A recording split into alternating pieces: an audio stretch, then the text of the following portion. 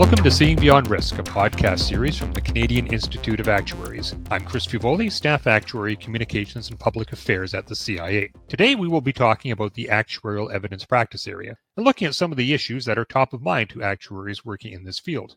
Joining us for this discussion is CIA member Amelia Burns, who is also on our Actuarial Evidence Committee. Thanks very much for joining us today. Oh, my pleasure. Happy to be here. So before we get started, could you briefly describe the sort of work we're talking about when we say actuarial evidence? What does that entail? Yeah, certainly. I'm going to start off by telling you that actuarial evidence, I'm going to abbreviate that to AE. Actuarial evidence actuaries can be quite a mouthful. So when I'm saying AE, I'm referring to actuarial evidence. So as AE actuaries, we quantify the financial repercussions of certain events that are the cause of an adversarial proceeding. So what I mean by that is, as an example, in the case of a marriage breakdown, an AE actuary could be retained to calculate the value of pension benefits accrued over the course of the marriage, and this would assist the couple in dividing up their asset. Or as another example, in the case of a personal injury lawsuit, the injured party may not be able to return to work, and an AE actuary would calculate the present value of what would have been their employment-related income absent the accident. This would make up one component of the plaintiff's claim for financial compensation. So as AE actuaries, we work in these sorts of problems and we write actuarial reports quantifying the financial losses, and we testify to those reports in court should the file proceed to trial. So I noticed you mentioned briefly valuing pensions. I just want to talk about that a little bit more because I know one of the challenges that you face in this area is that there is very little consistency across different provinces when it comes to doing that type of pension valuation. So maybe talk a little bit more about how you use this in your AE work and what are some of the issues that you're running into currently. Yeah, certainly. So as I mentioned, the pension values that we're referring to here are those that would come into play when dealing with the breakdown of a marriage. And as you said, the mechanisms in place to divide those pensions vary from province to province. Some provinces will give the option to split the actual pension payments after retirement, or the option to transfer a lump sum amount from the pension plan to the non-member spouse. So which options are available may depend on the age of the member or whether or not the pension is in pay. So in some provinces, the value calculated by the plan administrator, which is sometimes simply based on the transfer value of the pension, assuming termination of employment on the date of separation, sometimes that's just widely accepted. In other provinces, fair value calculated by an independent actuary will be accepted. Personally, I don't work on the family law side, but to give you an idea of the variety across provinces, I asked my colleague for some examples. He specified that in Ontario, the family law legislation defines how the value of the pension accumulated during the marriage must be calculated. For provincially regulated plans, the family law value of the pension is calculated by the plan administrator. Some federally regulated plans will also provide the statement of family law value if the request is made using prescribed Ontario forms, but otherwise the valuation is done by an independent actuary, and that would be an AE actuary, of course. So the mechanism to divide the pension depends on whether or not the pension was in pay at separation. This is still for Ontario. If the pension was in pay, then the monthly pension will be split. If it's not in pay, then a lump sum transfer will be done. And so, for example, on the other hand, PEI has no legislated pension division mechanism on marriage breakdown. And as far as I understand, the value of the pension calculated across provinces and sort of across approaches can be quite different, significantly different. And there's sort of no plan to converge these approaches anytime soon. Okay, and I also noticed that recently Statistics Canada released updated life tables for Canadian population that generated some discussion in the actuarial evidence community. Can you tell us how these tables are used in your work and what were some of the interesting things that we saw in this latest set of data? Yeah, absolutely. So on the civil litigation side of actuarial evidence work, we use Statistics Canada's life tables as basis for our mortality assumption when calculating the present value of future payments. We use those life tables without any mortality improvement assumption, just as is. Typically with our firm, we use the 3-year average data that comes from Statistics Canada. And for the most part, we would assume that with medical and technological advances that life expectancies would increase over the years. But most recently, StatsCan released the 2018 to 2020 life tables. This was, of course, the first round of tables that reflects the COVID-19 pandemic. So right now, there's a discussion going around that in the AE community as to whether or not we should be using mortality mortality rates that reflect the impact of COVID, because mortality has decreased in certain age groups. So the question is future mortality being represented appropriately if we use data that's been impacted by COVID? The impact of COVID will, of course, become more significant with the release of the 2019 to 2021 or the 2021 to the 2022 life tables.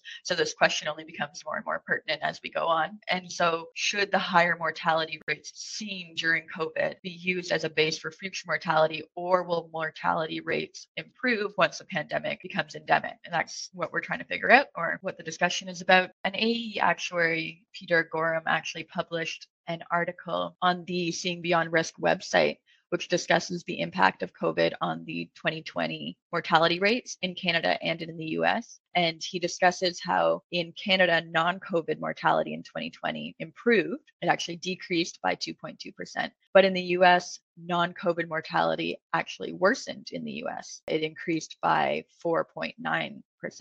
So that's sort of an interesting finding, trying to parse out the impact of COVID on mortality rates in 2020. So really that the decrease in mortality that we're seeing in Canada is a result of COVID.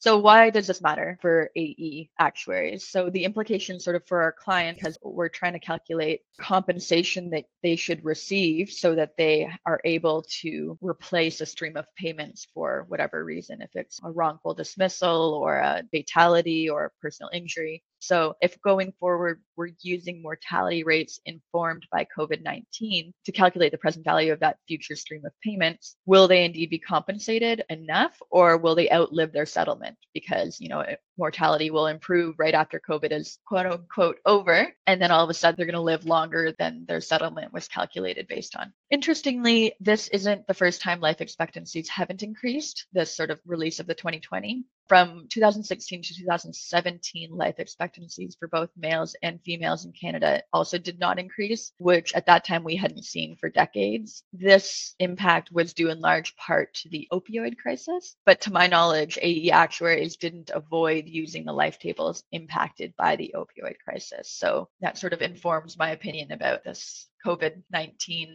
impacted mortality tables. Regardless, so the issue is still under debate in the AE community, and we'll see what they churn out in the end. Okay, let's talk about COVID a little bit more. Not so much the impact on mortality, but it also had some interesting implications just for actuarial evidence work in general that you've noticed. Can you tell us about some of these more surprising outcomes? Yeah, absolutely. So I'm part of the actuarial evidence committee. So I polled the committee members and asked around for colleagues to see how it's impacted them. And it's been my impression that AE actuaries have been quite busy during the pandemic. In particular, at the beginning of the pandemic, the courts closed. And so lawyers found themselves with some unexpected time, which they used to get their backlog of files in order. So that included getting together all of their expert reports. So that caused an influx of files for some AE actuaries. Another change brought on by the pandemic, as it was for many occupations, was the ability to testify virtually. So since the courts opened back up, AE actuaries were allowed, if not encouraged, to provide their testimonies virtually, whereas pre-pandemic, for the vast majority, as far as I know, testimonies were done in person. Having testimonies moved to a virtual format allows for even more flexibilities for us as AE actuaries in terms of lifestyle. So we can make, different decisions on where to reside, how they travel, when they travel, that kind of thing. And another interesting thing that I've heard recently is that AE actuaries working in family law have been quite busy in light of increasing real estate prices. People wanting to sort of finalize their marriage breakdown values before the value of their home continues to climb. So that's another boom in work these days. So let's wrap up by talking about the practice area in general, and specifically some of the challenges that you're facing and getting new members into actuarial evidence. I understand that it's not necessarily that easy to do. Yes. So, it is always an interest of the AEC, the AE committee, to sort of recruit new life into the AE practice area. And vast majority of AE actuaries are self-employed, and furthermore, they're sole practitioners. So I believe one of the biggest challenges in recruiting CIA members to join AE is the financial implication of moving from a well-paid employed position to starting their own business. So typically those entering the field can expect a few years of lower earnings, obviously, while they establish their client base. And there's no guarantee that their earnings will recover to their sort of employee level. Obviously, this can be a big deterrent for people entering the field. I believe another significant barrier is the lack of mentorship available in the AE practice area. So there's very little formal education about AE. It's included as a small session in the PEC. And that's about it in terms of AE education in the accreditation process. So learning about actuarial evidence has to be self-motivated through reading and research. Of course, the CIA has the skills and knowledge inventory specific to AE. So there's lots of good information there. Or it has to be taught through mentorship from an established AE actuary. Oftentimes, AE actuaries don't have the time, they don't have the resources or the desire to mentor or employ an actuary or an actuarial student and teach them the ropes. So obtaining the knowledge base can be a barrier, certainly, to entering the field. I recall at one point, just prior to the pandemic, a mentorship program was in the works for the AE practice area, but unfortunately hasn't quite gotten off the ground yet. So that is hopefully still in the works, but I believe it's tough to recruit volunteers to be the mentors for that program. Exactly. I've heard that this is an area that you can't dabble in. You really have to know the ropes through and through, especially if you're finding yourself in a courtroom setting. You've got to know what's going on. And I guess there's not a lot of room for not being prepared. So it's an interesting challenge. Well, listen, thanks very much for speaking with us today on this topic. Oh, it was my pleasure. It was a very nice experience. Thank you.